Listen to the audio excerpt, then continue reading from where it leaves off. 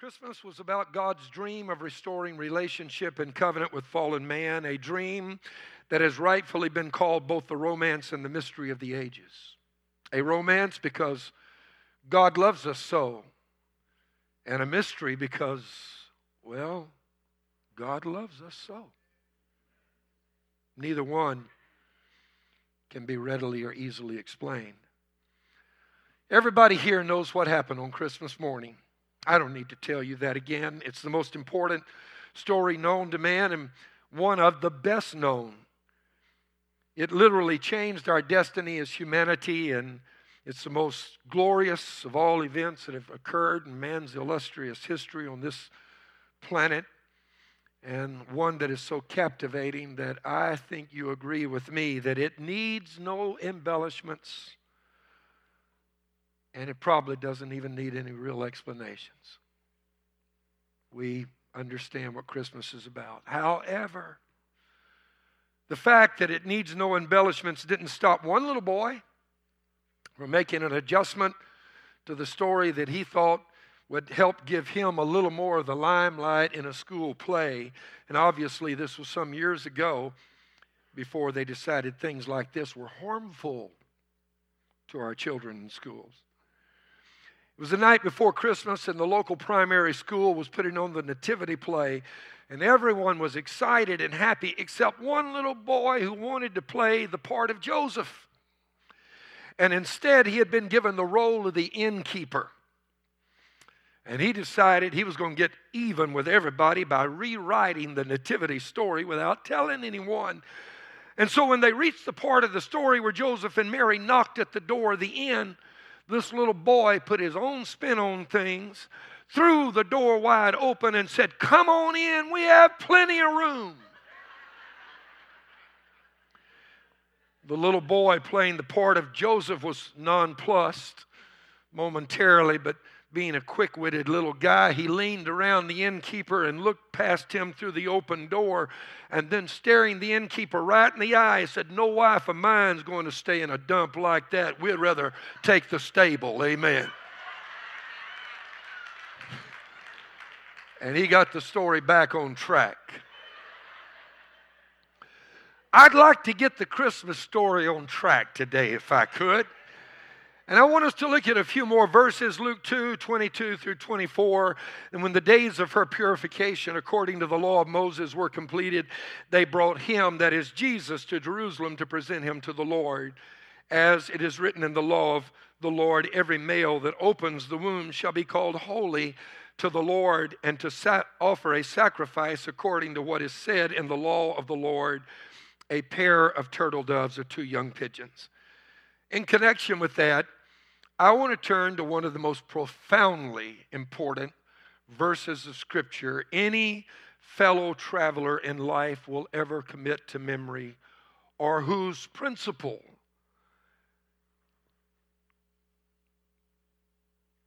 you can ever master and incorporate into your own system of values.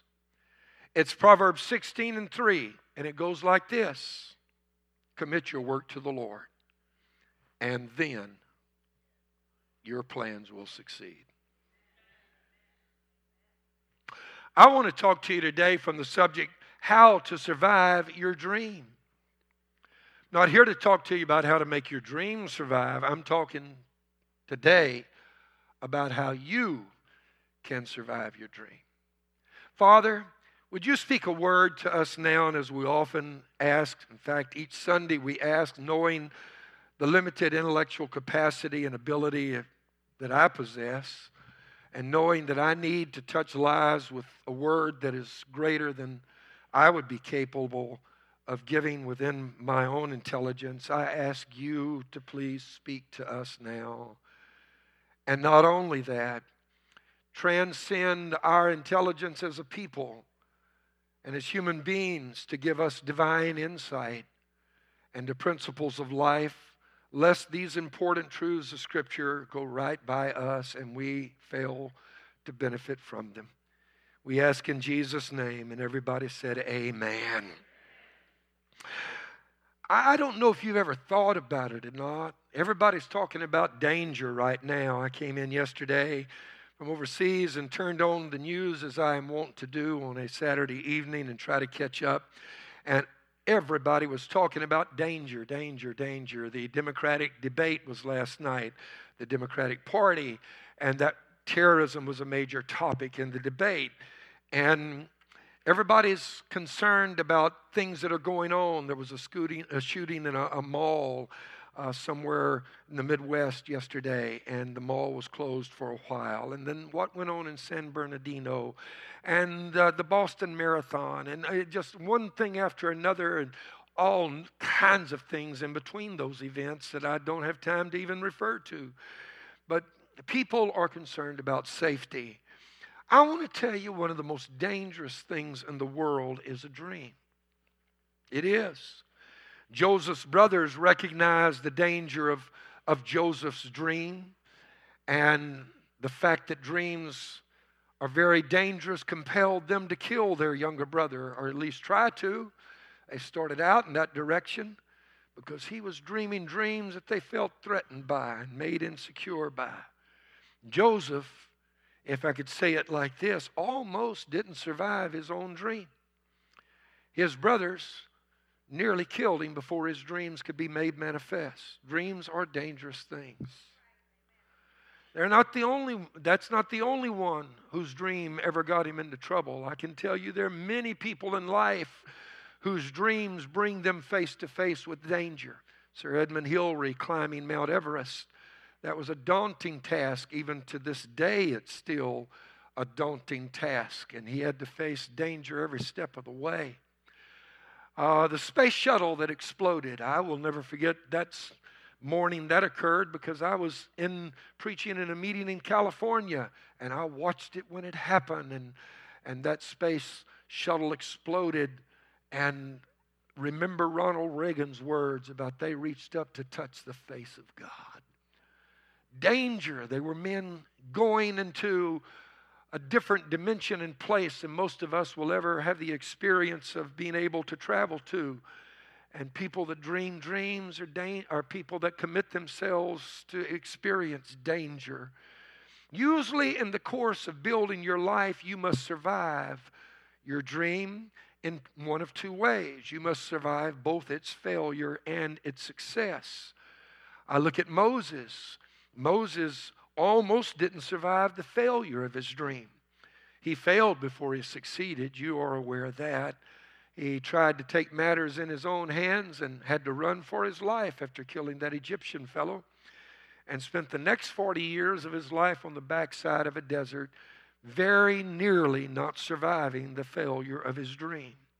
Failure is actually life's way of making success uncommon enough that we are willing to work to achieve it and then value it when it comes. If you failed a few times and then you succeed, trust me when I tell you, you figure out which one is the best of those two situations in a hurry.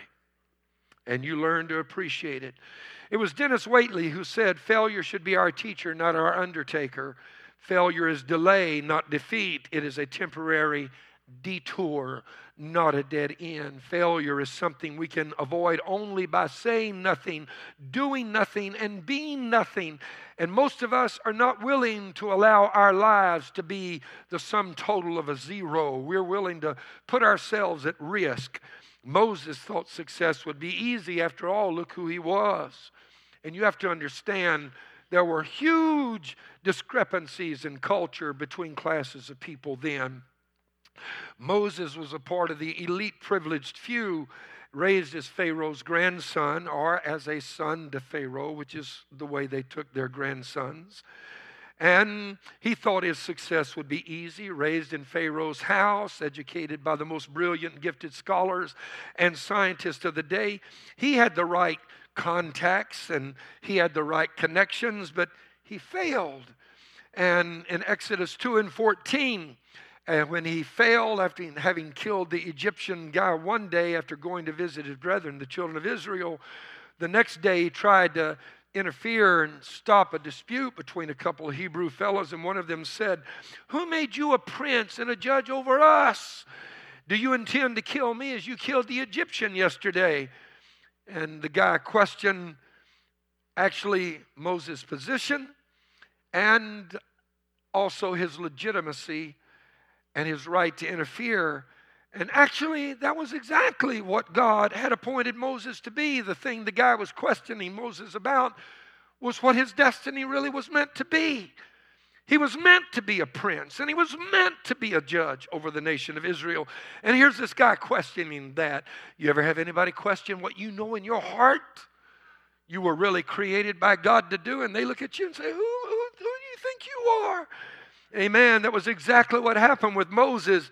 He was a prince. We know this, Exodus 2 and 10.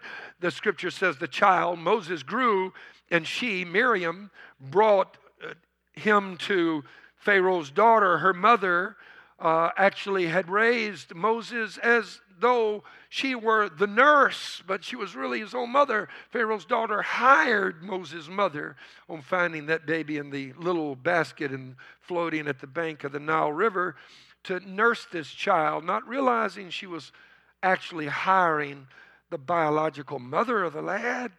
And now the scripture says when he grew, he became her, Pharaoh's daughter's son. And Pharaoh's daughter called his name Moses because she said, I drew him out of the water, which is what his name meant.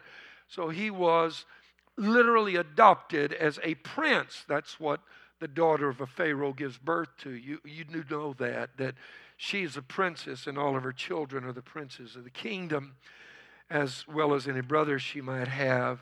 And again, Hebrews chapter 11, 24 through 25, by faith Moses, when he became of age, refused to be called the son of Pharaoh's daughter, choosing rather to suffer affliction with the people of God than to enjoy the passing, temporary pleasures of sin.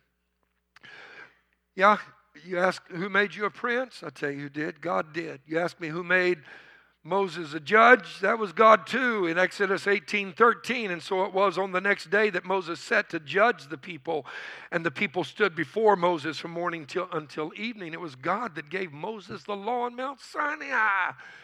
And it's clear what his destiny was. But what is not so easily understood is why it took him 40 years alone with sheep to get there. And God had to prepare him to fulfill his destiny. Moses, arrogant, brash, raised at the top of the heap, as it were, privileged in every kind of way. You know, could take somebody's life just like that, even if it was a fellow Egyptian, and never think twice about it or experience remorse. He thought it was his right to do so, and God had to break all that down. In a case study of Moses, we can see that dreams can fail before they succeed. And they fail for a number of reasons. It is unlikely, in fact, that anyone who has ever been successful at anything of any significance in life achieved their dream without first experiencing failure. You will first fail before you succeed, which is why you have to get up and try it again. Amen. And here are 5 reasons dreams fail. Number 1, the timing can be wrong. That was the case with Moses. First time Moses went. The second time he was sent. Big difference in the two. Big difference in going alone and big difference in going with God. The right thing at the wrong time is still a mistake. Number 2, dreams fail because we can fail to strategize, plan, set realistic goals, act, and then measure our progress toward those goals. In a word, we are not prepared. Moses acted impulsively without any plan, and part of that was consistent with the culture. What plan did Moses need, being Pharaoh's grandson, a prince of the kingdom? Moses walked into the room, and everybody else immediately deferred to Moses, and Moses said, well, I want to do this. And he didn't have to figure out the details and the minutiae. He didn't have to get all that lined up to get it done. His expressed wish became their command, and everybody else would go to work figuring out how to get it done because he's in line even to be Pharaoh. So Moses didn't know how to plan anything.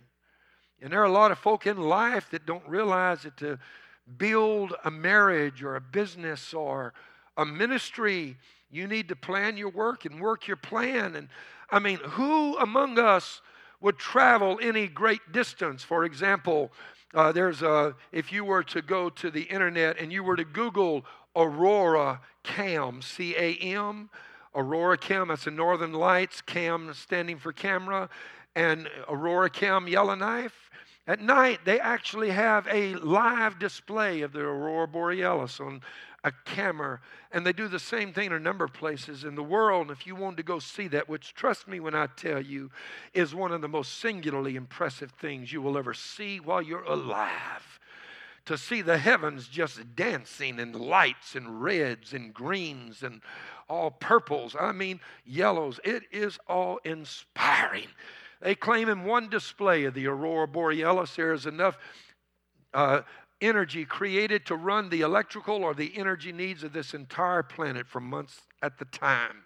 And God gives it away free. Amen. It is something to behold. You want to go see that? Who would just jump in their car and take off and start driving? You'd at least find out where Yellowknife, Canada's at. You'd at least ask, is there an airport there? There's flights?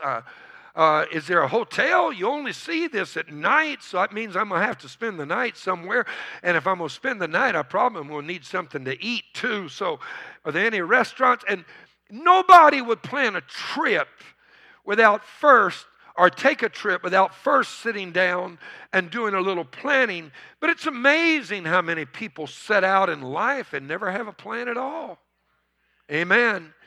And fourthly, I would point out that you can, or thirdly, I can point out that your plans can fail because you have incorrect motives. Certainly, Moses acted out of ego and anger.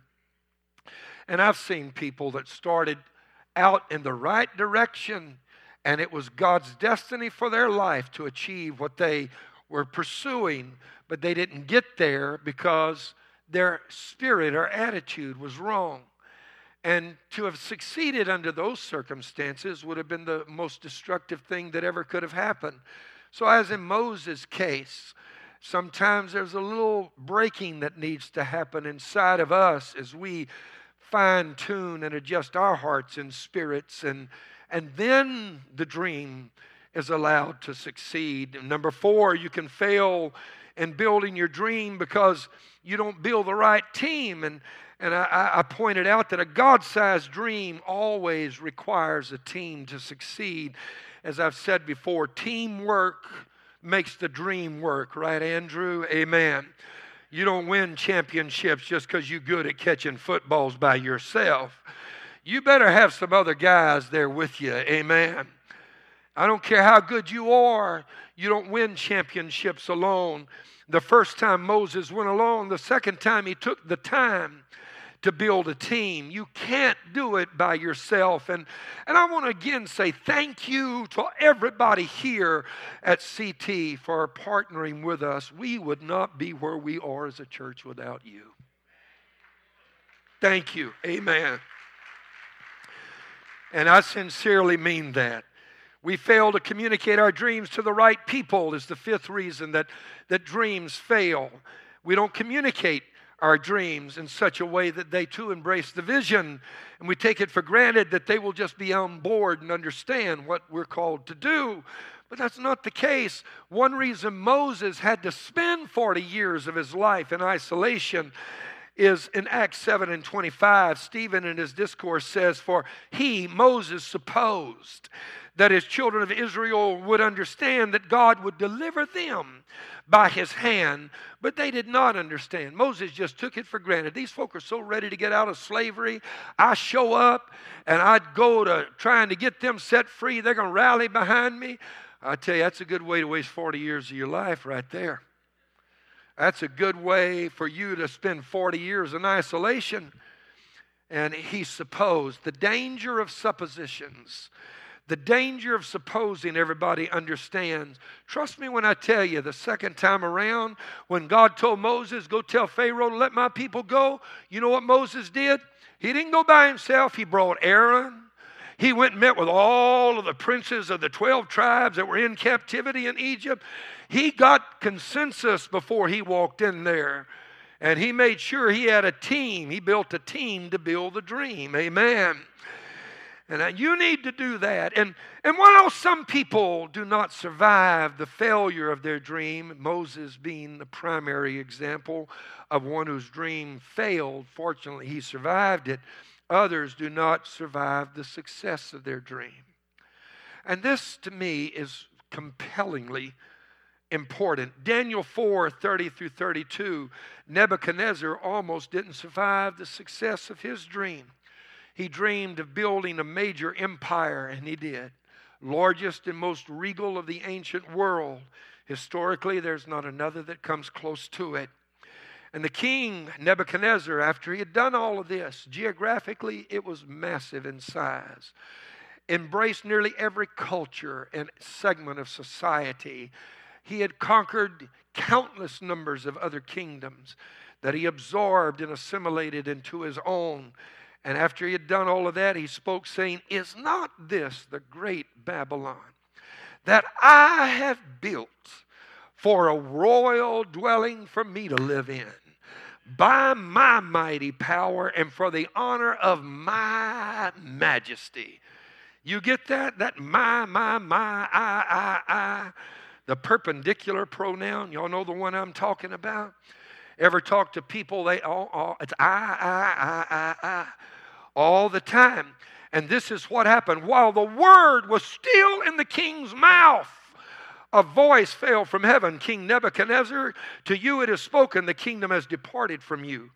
And they shall drive you from men, and your dwelling will be with the beasts of the field, and they shall make you eat grass like oxen.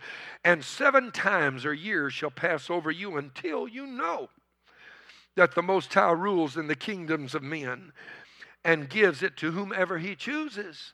You see, one reason some people can't get anywhere is they haven't come to the until part yet. Until you know that God's in charge.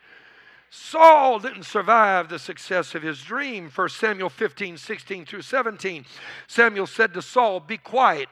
And every once in a while, I recommend that. Stop talking and start listening there. God might have something to say to you. And instead of you going to God and complaining it's not working out, maybe you need to just stop and listen to what he might have to say. And Samuel said, "I will tell you what the Lord said to me last night." And he said to him, "Speak on." So Samuel said, "When you were little in your own eyes, were you not the head of the tribes of Israel? And did not the Lord anoint you king over Israel?" But he goes on to say, "Now the kingdom is taken out of your hands. You made it to the top, Saul, but you didn't survive the climb." Haman didn't survive his dream. He dreamed of becoming the second in command of all of that mighty empire of Babylon I spoke of a while ago. He was from the people of Amalek. If you remember, he was an Agagite. And remember that guy that Saul let live called King Agag? This is one of his great-grandsons. So he was from the same part of the world that Israel was from. And he climbed up so high, he became the king's confidant, his advisor, his right-hand man. But he didn't survive his dream because it went to his head. And he's the one that tried to destroy the people of God that were also in captivity. It cost him his life, and he was hanged upon the very gallows that he built to hang Mordecai upon. And I've watched that in life. I've watched some people reach dizzying pinnacles of success and not survive it. I've watched some folk who were better Christians before they succeeded than they were after they succeeded. I'm preaching right now better than you're responding. I could name some names from our very city that you know. Top stars in the music industry, a music world. Used to sing in choirs in churches right here. And now, you want to survive your dream. You don't want to not survive it. Psalms 106 and verse 15 says, "And he gave them their request, but sent leanness unto their soul." And the message says it like this: he gave them exactly what they asked for, but along with it, they got an empty heart. You know what's sad? That's whenever you get exactly what you want in living color, high definition, down to the slightest detail, but something dies on the inside, and you look around and it doesn't mean anything to you anymore. Some people don't survive their dream. How do you survive your dream? The story that is the Christmas story actually contains a compelling message as to how one might survive their dream. And I got to go through this quickly. It is perhaps the most important and overlooked message in the entire Christmas chronicle. We know of the wise men. We know of the star. We know of the shepherds. We know of the angels' choirs. We know of Herod. We know of Bethlehem. But do we know what really happened in terms of the surrender of a dream that first Christmas? Matthew 1, 20 through 25, there's a guy named Joseph that plays a part in this story too. Mentioning just a little bit ago, the historical church, a Catholic church, not speaking disparagingly, but there's this whole thing about Mary that they elevate. And most of us disagree with that doctrinally, though we do agree that she played a significant role in the life of Jesus. And Joseph is the guy that gets left out of this story more often than anybody. While Joseph thought about these things, he's engaged to be married, and this little girl he's engaged to is now expecting a baby, and he don't know what to do with this. An angel of the Lord appeared to, not Mary, an angel of the Lord appeared to her one time, but he appeared to Joseph numerous times.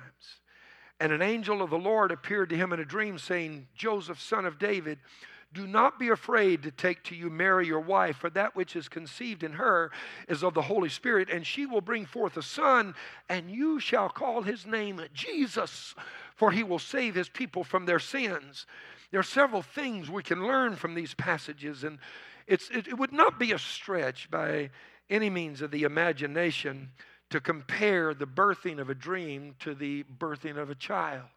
From conception of that child on through the process of carrying that child to that child's birth, on through its upbringing to its place of maturity and adulthood, dreams are very closely related to the birthing of children. To birth your dream means you're going to go through virtually the same steps. And the dream of every young couple is to have children. Are you hearing what I'm saying? I remember when Jared and I got married back there when Noah was just stepping off the ark, and we wanted to have children. Yes, we did. And I don't know any family that probably isn't just like that. We've been married a long time now, and 48 years, and Joseph and Mary wanted children. They would have been happy to just had a baby. But as I've tried to tell you in this series, God's dreams for you are always bigger than your own. And while they would have been happy to just have a baby, God wanted them to have the baby of all times. And while they wanted to just give birth to a son, God wanted them to give birth to the Son of God. And are you hearing what I'm talking about? God's not the one that shows up and rains on your parade. Don't ever think that. God's dreams for you are bigger than any dream you've ever had for yourself. You say, well, I don't know if I can serve God because I've got dreams. Trust me, you partner with God. His dreams are a lot bigger for you than any you've ever had. Amen. They were content to just have an infant. Christ was the infant God wanted them to have. Amen. They were content to have just flesh and blood. God wanted them to have the incarnate child of God, master of the universe, born, the one robed in flesh, to be raised in their home. And I want you to see this, because the scripture says that God dreams bigger than our own.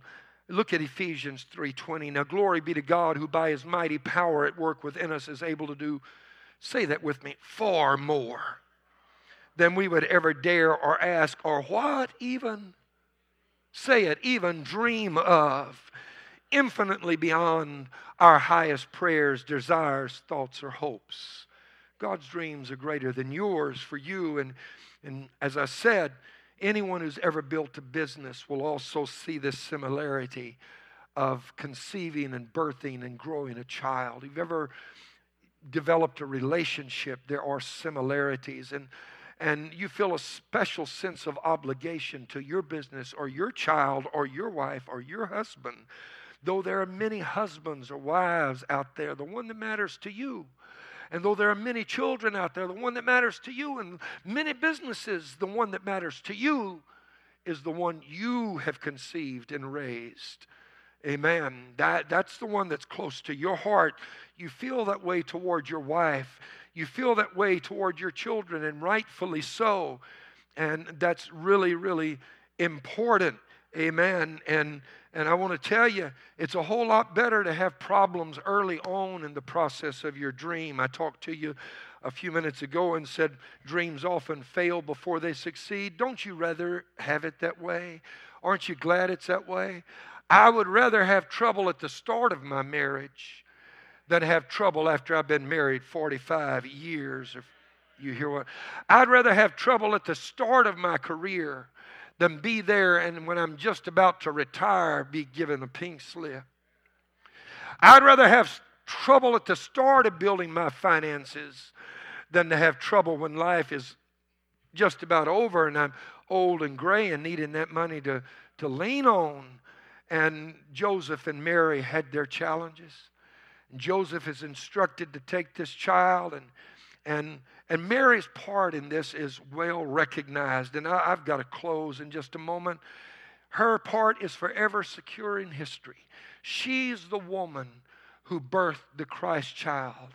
She's the woman that everybody recognizes. However, as the Christmas story itself emphasizes, the part of Joseph is significant as well. This is what is often overlooked on Christmas morning. And in churches and in the teachings of ministers regarding this, Mary is the star of this drama.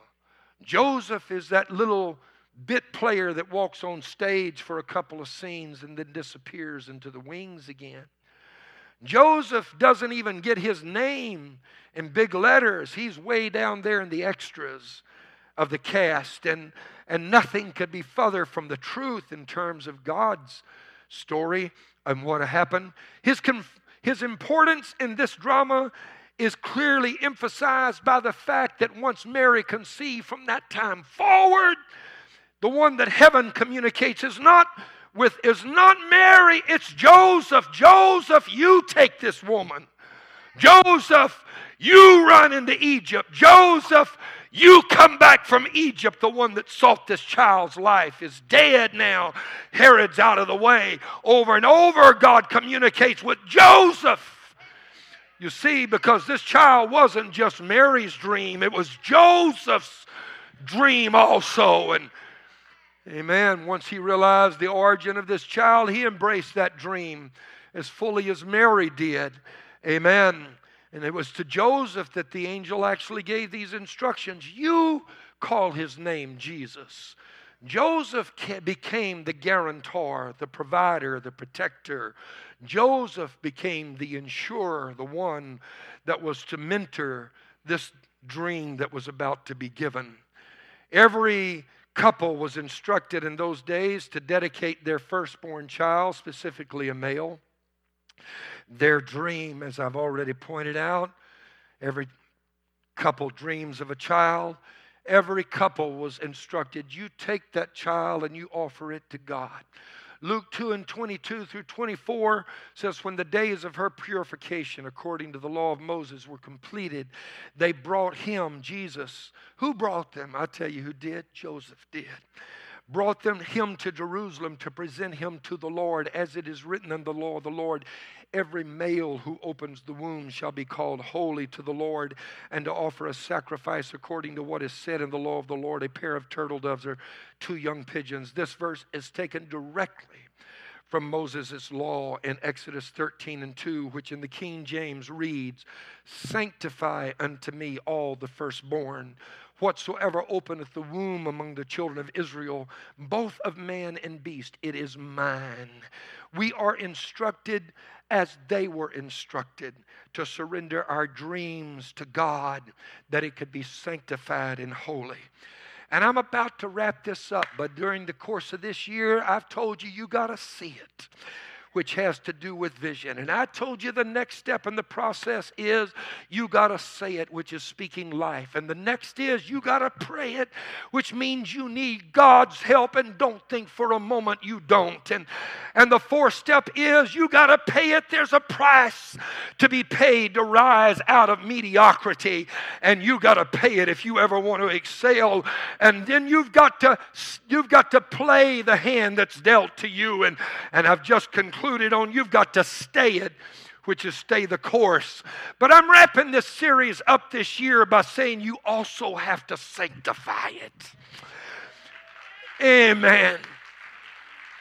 I want to conclude by saying I personally have watched, and you can build a dream. You can point out 1,000 examples out there, 10,000, 100,000 of people who have achieved their dream who never did sanctify it to God. Oh yeah, even some of them running in our presidential primaries on both sides right now. And they've achieved a huge and lofty status in life that most of us will never ascend to. You see, the first steps that I mentioned, see it, say it, pray it, pay it, play it, and stay it. You can build a dream with those steps, but the problem is you don't survive it unless you sanctify it. And I don't want you to build the dream of your life and look around and discover you're dead on the inside, and you're lost out with God along the way, and somehow you're not where you used to be. Everything you ever wanted, it's there now. Oh yes, you've arrived. You fought to climb that mountain, and you made it to the rarefied top of that mountain. You're there only to discover that something inside is not happy. And I've watched people do that. People give their life and surrender themselves to a dream. But if you don't sanctify it, I can promise you a dream unsanctified will destroy you, and it will ruin your life. I've already pointed out a lot of people were much better believers and much better Christians than they were before God answered their prayer. But He gave them their request, and they had leanness in their soul. You see, as a pastor, I want you not only to succeed, I want you to be the happiest person in the world when you get there. And I want you to feel like life means something to me now. If you surrender your dream to God, there are several important things that will happen. Number one, God will fight your battles for you. There will always be opposition to face and overcome in building your dream. And even once you get there, there's going to be opposition. You will have people talk bad about you, misunderstand you, and question your motives and impugn your character. They will misjudge you. They will try to shut you down. They'll try to hold you back. You'll go home and look in the mirror and say, am I the same? Is that the same person that I'm looking at that they just got through telling me I was? I don't think I look anything like that. And you say, but Pastor, do people talk bad about you? Oh, yes. Yes. In fact, somebody said, does the devil ever bother you? I see him in the line back there, but there's so many folk in front of him. I just say, wait your turn, Mr. Devil. Amen. The point that I'm making is life is set up that way. But if you sanctify your dream, God will fight for you. Oh, yes, He will. Oh, yes, He will. Oh, I need somebody to say, God is fighting for me. If I hold my peace, the Lord will fight my battle. Amen. Amen. God supernaturally preserved this child by giving Joseph dreams that guided their course and destroying the opposition and even moving Herod out of the way. Number two, God will see to it that your dream grows to maturity, because a lot of dreams never make it. They were not sanctified along the way. And I spoke with you last week that God will both complete and perfect what He has begun in you. If the devil and Herod had had their way, Jesus would have died as a baby. But because Joseph and Mary gave their dream to God, their enemies couldn't lay a finger on them. And you give your dream to God, and I want to tell you the devil can't touch you either. Hallelujah. Oh, somebody say amen right now. Number 3, if you sanctify your dream, God will make your dream be the most rewarding thing you've ever done in your life.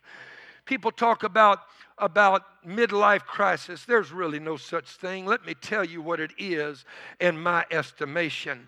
It's people that spend their life working toward an objective, and once they get there, they look around and they're not happy at all.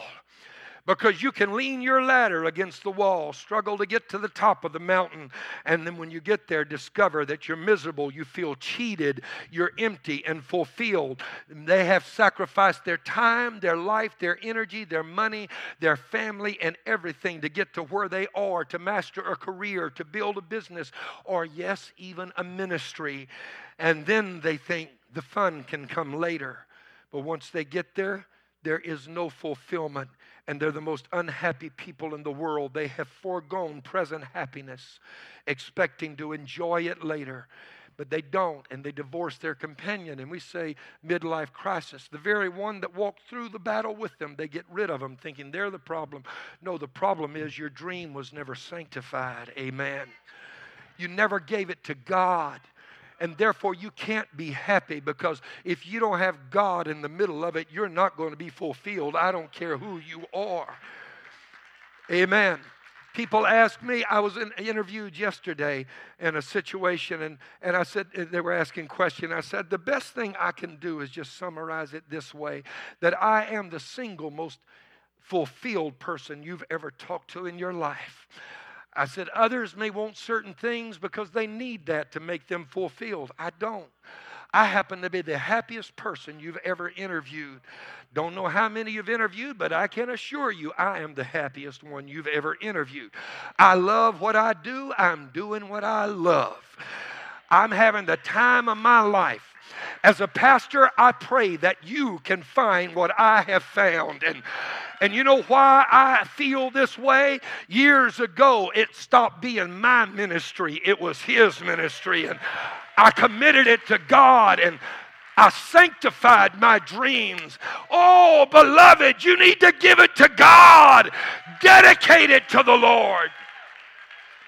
And number 4, as I conclude, when you surrender your dream to God, He will get the glory. And I've emphasized the word will, because I want you to understand the word will means purposeful intention. I have a will, so do you, so does God. We talk about God's will. Let me tell you, whenever you sanctify your dream to God, God will get glory out of it. And for Him to get glory out of it, there has to be some glory to be gotten out of what's happening. That means that God, if you surrender and sanctify your dream, will see that your life is so full of glory that He can't help but get some glory out of what's going on. Amen. And I don't know about you, but I don't mind at all God blessing me so much that people will look at me and be amazed, so amazed that in fact they'll turn and say, "Oh Lord, you sure are good." I'm volunteering myself right now that God, if you need some glory, go ahead and pour it on. I'll give it all to you. That's what will happen in your life if you will dedicate your life, your ambitions to God. And that's the most important thing you can do in terms of your dream. And when we come to the close of this year, as we will in just a few days, and to the promises and hopes and opportunities of a new year, I want to thank God for every success and every victory and every miracle and every answered prayer and every time He did something worthy of receiving glory that we did not merit or earn. Thank you, God. Thank you for making a way when there was no way. Thank you for getting rid of the Herods in our lives. Thank you for fighting our battles for us. Thank you for resurrecting dreams that had fallen into defeat. Thank you.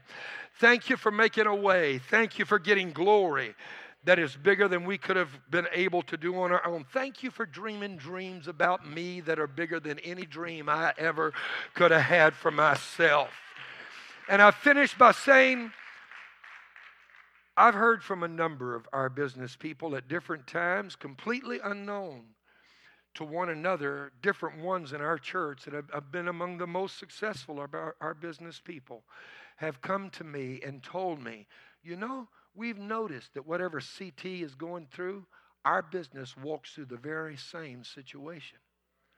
When CT is facing challenges and we need to pray, you know, I've had somebody tell me that this past week. My business walks through exactly that same cycle.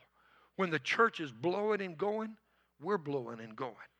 You know what I got to thinking about that. And it dawned on me that you're so closely tied into the vision, that your vision is part and parcel of God's vision for this house. And I want to tell you up front, this is going to be the best year we've ever had. So hang on.